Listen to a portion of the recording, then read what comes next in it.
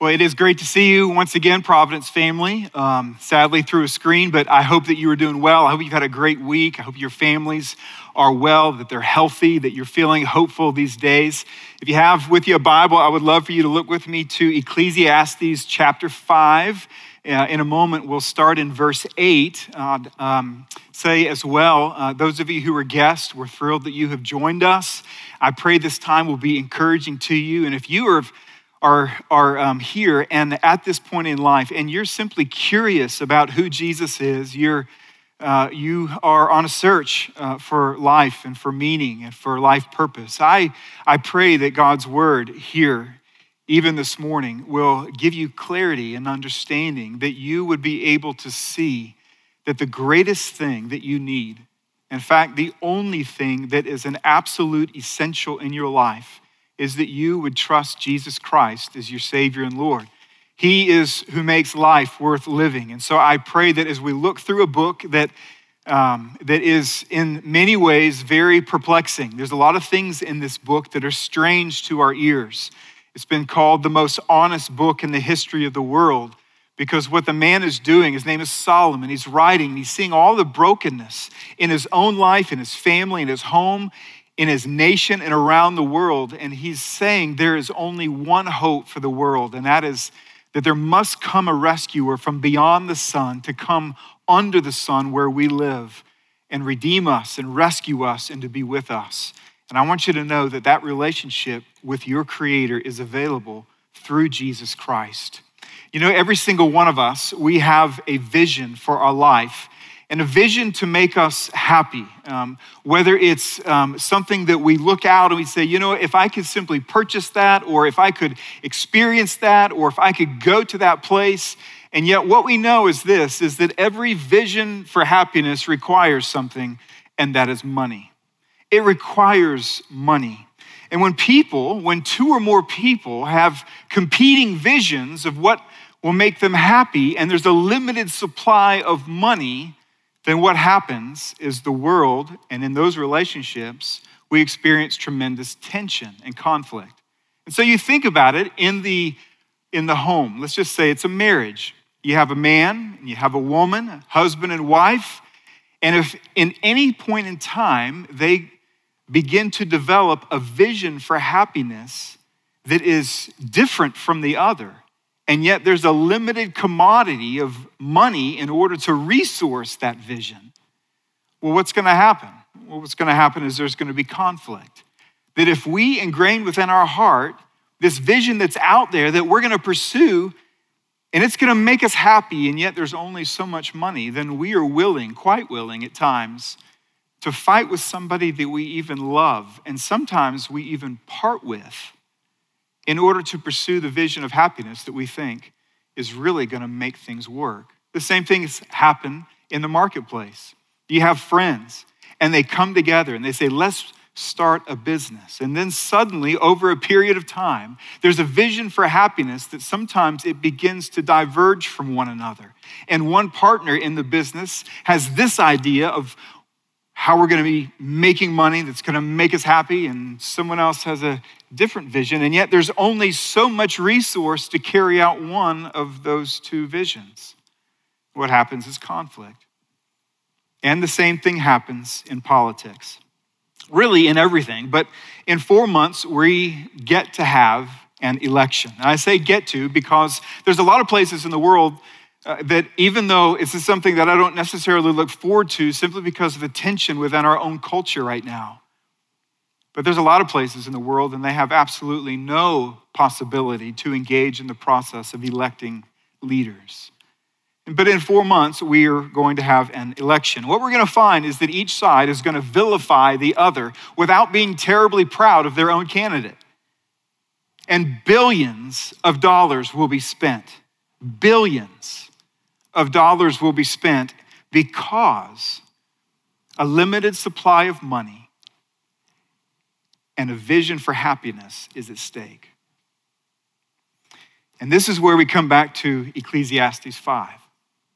Solomon, who has written this, he's learned some things throughout the course of his life. You see, Solomon was the king. And God came to him and blessed him in such an unusual way. He said, you can ask me anything you want. Solomon said, what I really need more than anything else is wisdom. Because you are holy and this is your people, and I need to understand what is right and what is wrong in order to lead well. And the Bible says that God was so pleased with Solomon that he not only gave him wisdom, but he gave him everything that he didn't ask for in terms of money and in terms of power, in terms of peace within his reign, and even a long life. But in spite of all the blessing, the Bible tells us that Solomon turned his back on God, who blessed him so much. And he went in search of meaning in this broken and fallen world. And what he found was brokenness and pain. One of the paths that he pursued as the path of a vision for happiness, to find meaning and joy and purpose in life, was the greedy accumulation of money. And the Bible tells us in 1 Kings chapter 10 that he was quite skilled at it. So skilled that he was the wealthiest person in the history of the world. In fact, comparatively, even the wealthy people who live today simply wouldn't compare with Solomon's wealth. And what we find is that this greedy accumulation of money, where he said, if I could just have this much, I would be happy. And then he had that much and it wasn't enough. And so he changed the destination. He says, I don't need this much gold, I need this much gold. And then he received this much gold and that wasn't enough. And this continued to escalate throughout his entire life until he finally concluded, this is a dead end. This is not where meaning and purpose and joy will actually be found here under the sun. You see, one of the great concerns that I have for us as a church family is that I know that we live in a culture and we live in a city, and indeed even many who call Providence their home, they live lives of comfort. We live lives of comfort. Many in our church family are wealthy and yet they do not know it. They have tremendous riches in comparative to the world, and yet they still feel poor. Many of us still have some sum of money on the horizon that we think if we can simply arrive at that destination, then finally we will be happy, that life will make sense, that stress will go away, that anxiety will also go away. And Solomon, you see what he's doing is that God has actually blessed a particular person on the earth in such a way. And then he had him run down because he was so empty, because he left the Lord. All the paths that you and I attempt, and yet he was able to do it with unparalleled wealth and resource and power and privilege in order to prove to you and to me that it's a dead end. You see, God, by his grace and his love, I hope you know this, he loves you so much, is that he found it necessary to place this strange, perplexing, and sometimes depressing book within the Bible in order to show us Solomon's futility so that we would not imitate his life, but instead we would learn his lesson. And the lesson that we learn in chapter 5, verse 8 through the end of this chapter is simply this, is that godliness with contentment is great gain. Throughout Ecclesiastes, you read this word gain, where Solomon is saying, I'm going to pursue this. And he says, but what is the gain in the end?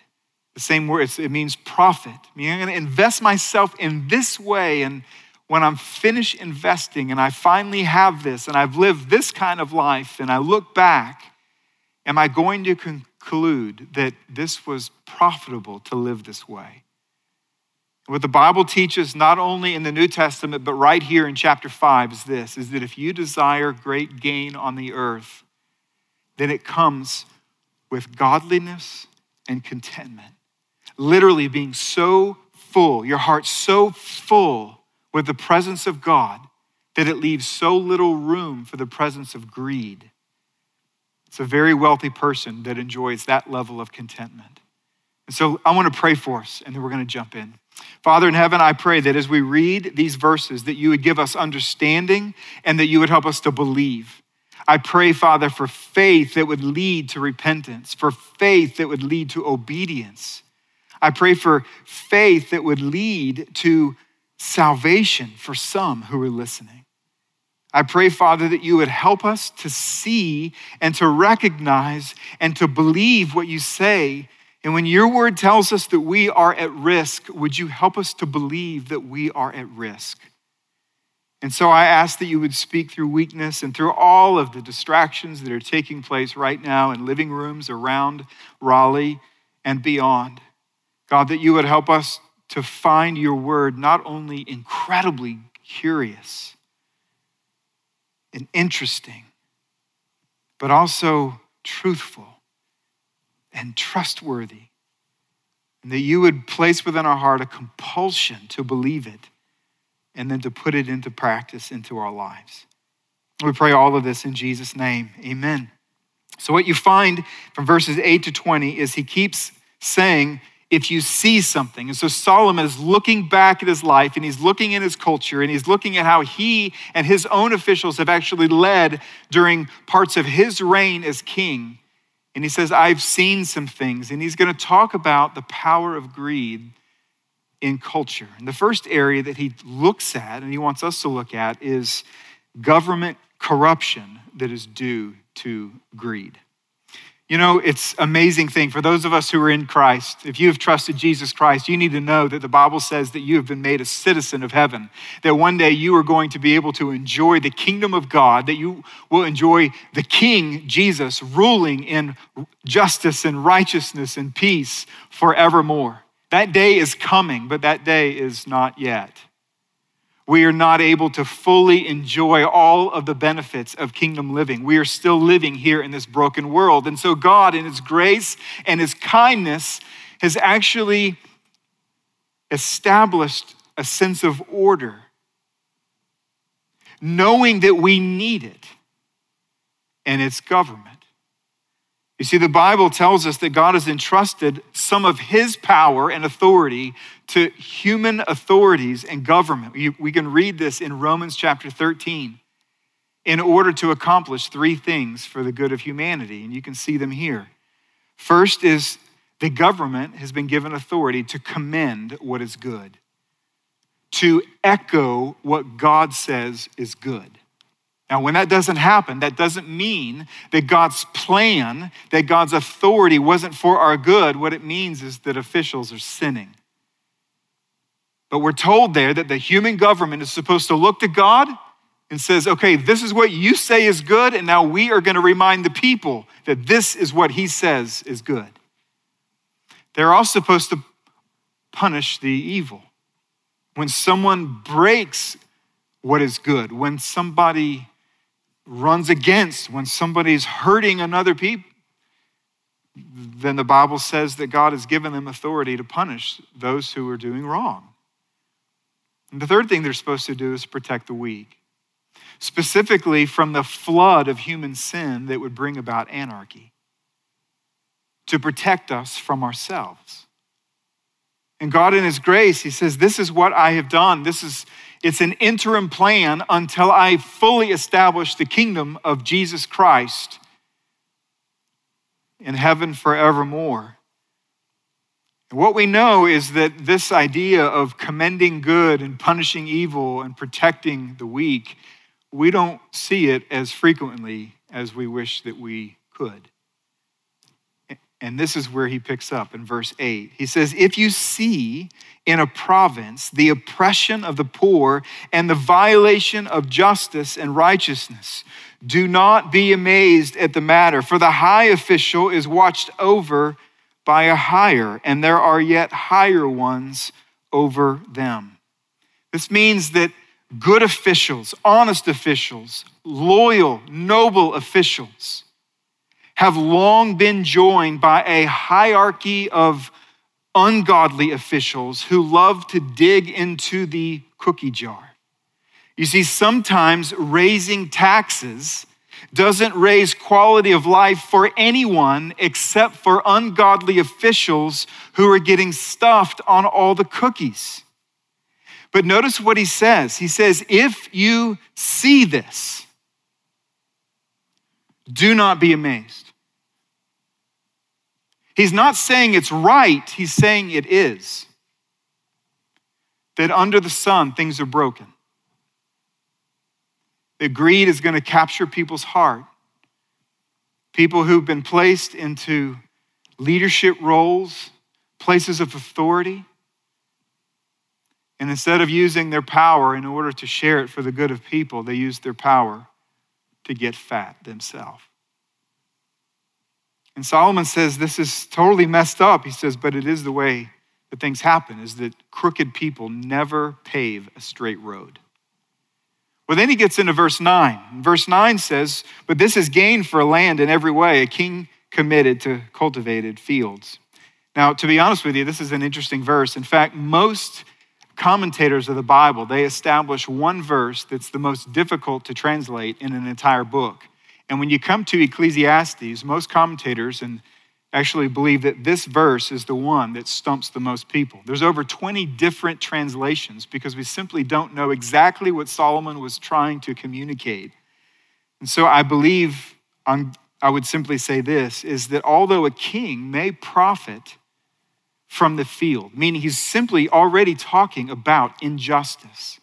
So a king could actually have fields, could employ people to work those fields and then steal all of the grain for himself, or at least most of it. That would be in line with verse 8, where it says that the officials, that they continue to take from people and they oppress the poor.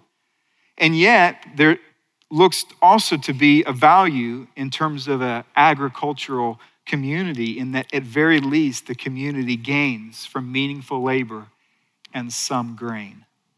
That's my best attempt. But let me encourage you with something. What should we do with these two verses? And I think it's this, is let's look to Jesus' coming kingdom for hope. Let's look to his coming kingdom for hope. That doesn't mean that we become no earthly good. I would simply tell you that when it comes time to vote, that you should vote. When it comes time for us to play a part in the process, the stewardship of freedom that we enjoy in America, that we, the people of God, that we should participate. But I want you to know that more than a blue or a red wave in America or throughout the world, what we need more than anything else is a king that is trustworthy, a king who is benevolent, a king who is just, a king who is dignified in every way, a king who doesn't fear re-election because he's never elected, a king who, instead of forcing other people to carry him on their back, he places those people and carries them on his back. See, I want you to know that behind every bumper sticker for a person or a party, every yard sign, every call in to talk radio, every social media post that lionizes or vilifies a particular person or a political party, every time you sniff out any of those inclinations within the heart, I want you to know that what you're actually looking at is a deep longing in the soul for a leader named Jesus Christ. There is no political party or candidate that we will see on a ballot that will fix this world. It is Jesus and Jesus alone. Of the increase of his government and of peace, there will be no end. That's what the prophet Isaiah said. Then when we place our faith in Jesus Christ, what happens is he gives us hope, but he also begins to shape our life in such a way to show other people the goodness of God and how he's organized and invited us to live our life. You see, we're told in Mark chapter 10, verse 43, his disciples, they're arguing over who's the greatest of the disciples. And instead of urging them to repent of wanting to be great, he simply redirects their heart. He redefines what greatness is. And he says, whoever would be great among you must be your servant. You see, Jesus is simply taking his own disciples back to the garden. You see, the Bible begins I know we've talked about this many times, but it begins, in the beginning, God created the heavens and the earth, and he created us, humanity, in his image on the sixth day, and he gave us a relational virtue, and that is that our heart would be inclined to say that when we see another person, we would say, my life for your good, my strengths, my abilities, my power, my authority, whatever it is that I have, I'm gonna employ it for your benefit. And then suddenly we sinned against God. We broke fellowship with him. We became thirsty and hungry in our soul. And do you know what the Bible says? It says that our very nature was reconstituted. We were changed inherently. And the Bible says that that relational virtue was so distorted that instead of saying, my life for your good, we began to look at other people and say, your life for my good. And what Jesus is doing is he's saying, you know what, because I have come, because I've come to this earth, because I am the King of all kings, I am the Lord of all lords. You trust me, and I am going to reorient your life, your heart, your motives, your inclinations, even your relational virtues back to a place that actually brings order out of chaos. That you're going to begin to look at all the authority that you have, whatever power you have, whatever wealth you have, whatever privilege you have, and you'll begin saying, my life for your good. This is the life that Jesus organizes. This is the life that he makes available because he died on the cross. And for every one of us who are in Jesus Christ, this is the life, the relational culture that we will live within in heaven forever and ever and ever. So when you see the brokenness in the world, place your hope in the day that one day that we are going to sit under a king who is perfect in every way and will change our heart in every way, that we enjoy one another and serve one another for the benefit of one another. And there will be perfect peace. The second thing that he does is he wants to show us another impact of greed. And so he looks out and he shows us the personal dissatisfaction that is due to greed. You see, Solomon at some point in his life, through all of his wrangling, through all of his search, for all of his sinning, Solomon learned that God made our heart to be dissatisfied with money when we make money our God. And so notice what he says here in verse 10. He says, whoever loves money will not be satisfied with more money or with money, nor he who loves wealth with its income. He says, no, this is a broken thing. This is vanity. This is empty. Now, what he's saying is this, so important, is that there is a destination for our love that does create a satisfaction. And money and wealth are not that destination. If you love money and you love wealth, he says, then what's going to happen is your heart is going to be perpetually dissatisfied. Now, God is not against money. Throughout the Bible, we actually find godly people who are wealthy. We find ungodly people who are wealthy. We find godly people who are poor, and we find ungodly people who are poor. Money can be used for a million good, noble, God-honoring, Christ-honoring ways. It can buy food to feed people who are hungry. Money is not the problem, and so God is not against money. God is against the love of money. And the reason that he's against the love of money is because God loves so much, and anytime you love something, you resist what threatens what you love.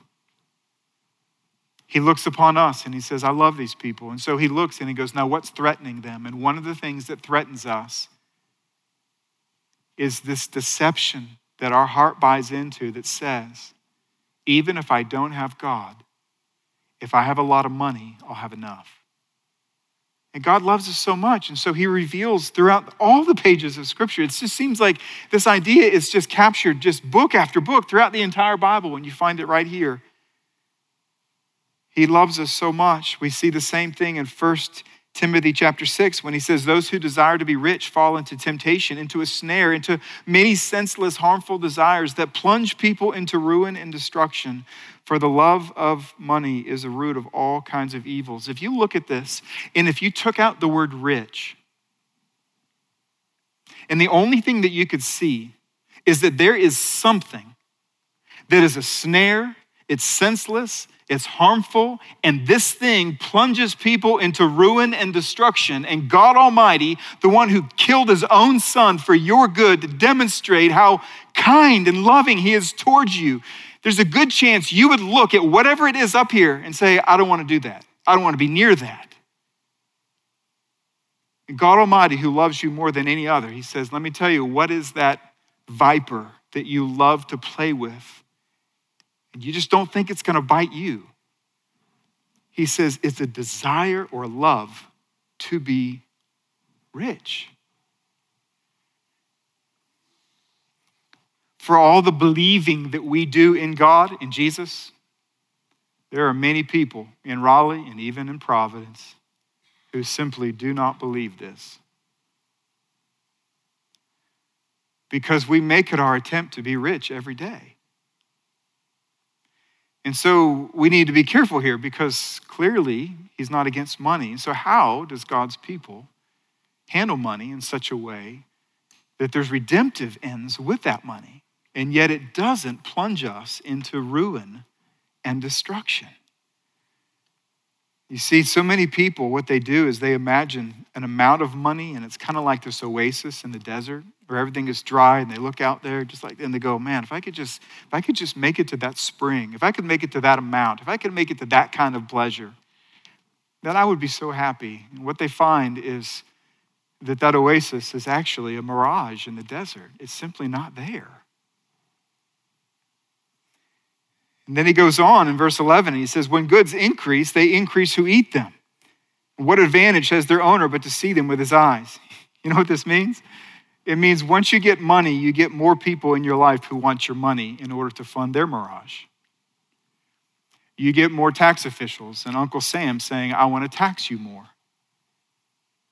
It's only people with money who coin the phrase gold digger. You'll find is that rich people have a lot of friends.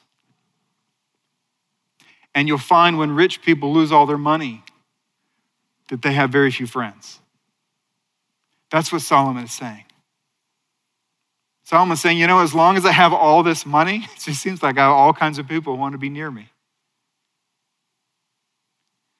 And he looks out and he says, other people with means, with affluence.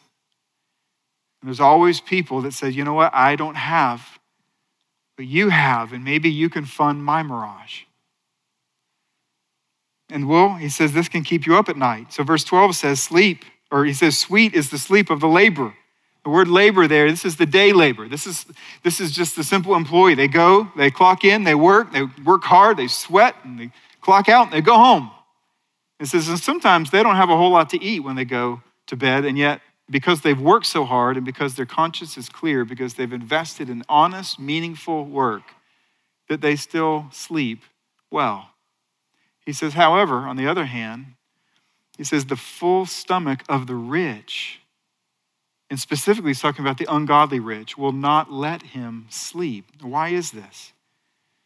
You see, unlike the weary body and the clean conscience of the laborer, the rich person, in particular the person who made their riches in an ungodly way, may struggle with sleep, even with a full stomach, because they're always thinking about their company, their competitors, and their conscience. And so, what do we do with this? And let me encourage you with this. Let me encourage you to trust Jesus Christ and guard your heart. You see, I am convinced, which is why I've said it more than once, that 5 minutes after we die and leave this earth and we see heaven, we're going to know how we should have lived. But because God loves us so much, he's given us a Bible so that we don't have to wait to find out. He tells us what we're going to learn when we see everything. He's going to tell us in his word to take care and to guard our heart against greed. Luke chapter 12, verse 15, he says it this way. Jesus is saying, he goes, take care and be on your guard against all greed, for one's life does not consist in the abundance of his possessions. Friends, when you look at this is Jesus Christ just like literally a matter of months before he went to the cross to die for you, to demonstrate his commitment for your good. And Jesus says that you and I are at risk. And therefore we need to take care and be on our guard. Friends, if God says that we are at risk, we are at risk. And so consider these things. The third thing that Solomon points our attention to is the destructive hoarding due to greed. You see, Solomon, what he's going to do in this next little paragraph is he's going to highlight two different hazards that we all face as human beings when we hoard. Now, hoarding is different than saving. Let me explain the two, okay? Saving is where you look out and you see a need. You look out and let's just say that you see a need, that people need work. And so you say, you know what I want to do? I want to be able to save, to be able to expand the business, to be able to hire 100 more people. And so the accumulation of capital for a purpose is not hoarding. Hoarding is when we stockpile things, and we do so in order to give us two things, an identity and security. Where we can look at our piles of stuff and say, this is who I am. This is how successful I am. This is how powerful I am. This is how meaningful my life is. And this is how safe my life is. This is how protected my life is. God says to us, hey, this is hoarding. That said, he talks about two different risks that come to our life. Two destructive things that happen to us when we hoard. Notice what he says in verse 13. He says, there is a grievous evil that I have seen under the sun. Riches were kept, and the word kept is the same word hoard. Were kept or hoarded by their owner to his hurt. If you hoard, stockpile for your identity and security, it will cause you hurt. This is God saying this. We need to believe him. You've seen probably a show or have heard of a show. It's called Hoarders. Actually, it's a TV show. They go into people's houses who have a true systemic problem with hoarding. And you just look at their house and it's just piles and piles of stuff. Sometimes it's just trash, but they can't bring themselves to get rid of anything because it's their identity and security. They gather and gather until what they gather overtakes their life. He says, but there's another problem. There's another problem than simply our own hurt. And he goes on, and this is what he says. And those riches, were lost. He goes, this is the other problem with hoarding, is you're going to lose them. Sometimes people will take them, but then there's another problem that actually ensures that you're going to lose them, and it's death. Notice what he says. He goes, and those riches were lost in a bad venture. So you had them, you could have used them for a noble, God-honoring purpose, but you didn't because you were hoarding them. And he goes, and as a result of that, he goes, they were lost in a bad venture. And he is father of a son, but he has nothing in his hand. As he came from his mother's womb, he shall go again. That means with nothing. Naked as he came, and shall he take nothing for his toil that he may carry away in his hand. You see what he's saying? He goes that one day you will lose everything. Some people will lose some of what they have at some point in their life. But everyone will lose everything at the end of their life. And so we should take care of how we live, for it will be lost. And then he goes on in verse 16 and 17, he says, this also is a grievous evil. And he's going to restate it. He says, just as he came, so shall he go. And what gain is there to him who toils for the wind? Moreover, all his days he eats in darkness and much vexation and sickness and anger. Now this last verse, this is so important. This verse, verse 16, simply rephrases what is before, and that is, listen to me, you're gonna die, and you're gonna have to leave it all here. So maybe you should think about how you should live with it while you're here, knowing you're gonna have to leave it. But then what he does, he says, now let me tell you what happens to the person who doesn't. And this is it's such a sad portrait, these words here. These words, he's speaking to somebody that says, I am going to hoard. I'm going to create piles of stuff so that I have an identity and a security. I'm going to ignore the obvious that I might lose some of it, and I'm going to die and one day lose it all. And he says, and these are the words. He says, moreover, all his days he eats in darkness, in much vexation and sickness and anger. What does that mean? It means that there are some people who are simply so fearful of losing their money because it's their identity and security.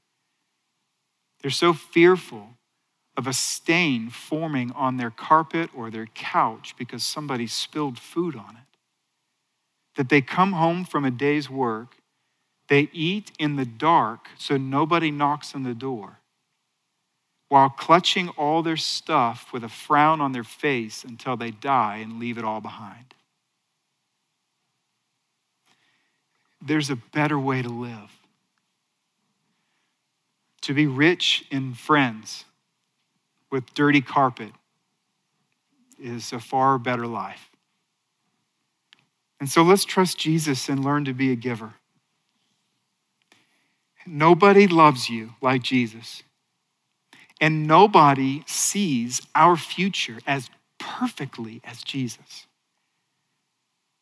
And with that in mind, Jesus says to us in Matthew chapter 6, verse 19, do not lay up for yourself treasures on earth where moth and rust destroy and where thieves break in and steal, but lay up for yourselves treasures in heaven where neither moth nor rust destroys and where thieves break in and steal. You see, Jesus is for us. He tells us throughout his word, he gives us this amazing blueprint that we looked at last year in a 3-week series. He says, this is what I want you to do. I want you to give generously, and then I want you to save wisely. That means not hoarding, but saving for a purpose to bless others. And then to live appropriately so that we can keep giving. You see, Proverbs chapter 11, verse 25 says, whoever brings blessing will be enriched, meaning that the generous person, what you're going to find is that your life is all the richer because you gave some of your riches away. And the one who waters will himself be watered. And so I urge you to believe him. Providence, believe him. He's for you. The last thing I want you to see, and this is the good news. We finally get like, okay, this is really discouraging. But this last one is how we're supposed to live with riches and food and drink and work. And what he wants to do is he highlights this pleasant contentment that is due to God's grace. You see, sometimes what God has to do in our life to serve us is he has to wreck our vision so that we're open to seeing another one. And so he spends all these verses to be able to help us to see that this is not the path that we should live in order to open up our eyes to this reality. Now notice what he says. Verse 18, behold, what I have seen to be good and fitting is to eat and drink and find enjoyment in all the toil with which one toils under the sun the few days of his life that God has given him, for this is his lot. Everyone also to whom God has given wealth and possessions and power to enjoy them and to accept his lot and rejoice in his toil, this is the gift of God. For he will not much remember the days of his life because God keeps him occupied with joy in his heart. And you know what this says? I just love this. He's so good to us. I just love how God gives us both the peaches and the can opener in life. He could only give us one. He could give us wealth, but no ability to enjoy the wealth. He could give us good food, but we have no capacity within us to be able to enjoy the food. He could give us the capacity to enjoy it and yet make us not eat and have no job. But God in his grace and his goodness, you know what he does? He gives us both because we need both. And only God can give both. You see, our first parents in the garden, Adam and Eve, They started all the trouble of this broken world when they ate without God. And we perpetuate the trouble in the world because we eat, drink, work, and live without God. When we live without being mindful of God, we create selfish ambition, which creates chaos. That's what happens. And so Jesus Christ, the Son of God, was promised all the way back in the garden. Because one day the rescuer is going to come. And throughout the Old Testament, what we find are all these clues that says, you know what, one day there's going to be somebody who's going to come from beyond the sun. He's going to come live under the sun. And he's going to restore purpose and meaning. He's going to restore that relational virtue that makes life work again. He's going to give us peace. He's going to give us hope. He's going to give us everything that we need. And that Jesus came to this earth and he was ignored by everybody. He was rejected by nearly everybody. He lived without sin, in perfect love. And yet people, just like us, nailed him to a cross. And there the Son of God willingly gave up his life in order to pay the debt of our sin.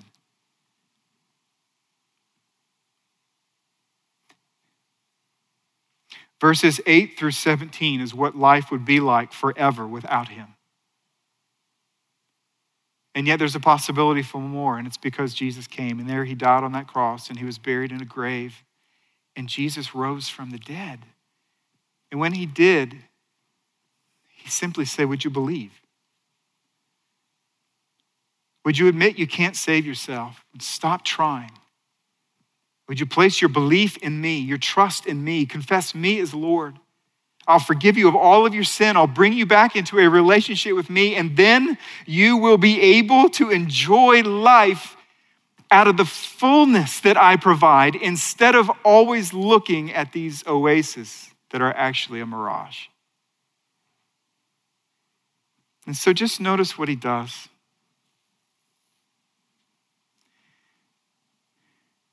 He says that God's plan, once we come to faith in Jesus Christ, is that we are to eat and we are to drink and we're to enjoy our work in a relationship with God. When you're in a relationship with God, what happens is your heart gets so full that you don't ask food and drink and work to be your God because you already have a God. And then you look at the next slide and he actually goes on and he says, and not only that, but God wants us to enjoy our wealth, whatever it is, our possessions, whatever we have, and whatever power that we have, whatever authority or influence we have. And we're supposed to do this in a relationship with God. This is a gift from God. And not only that, he even goes a step further. This is just such mercy. He says, for he will not much remember the days of his life because of God. You know what that means? Every single one of us, we have days in our life we wish we could forget, and yet we keep bringing them into our today. He says, but when God forgives us of our sin through Jesus Christ, then he keeps us occupied with joy in our heart, and we don't spend all the rest of our days imagining how horrible we are as sinners.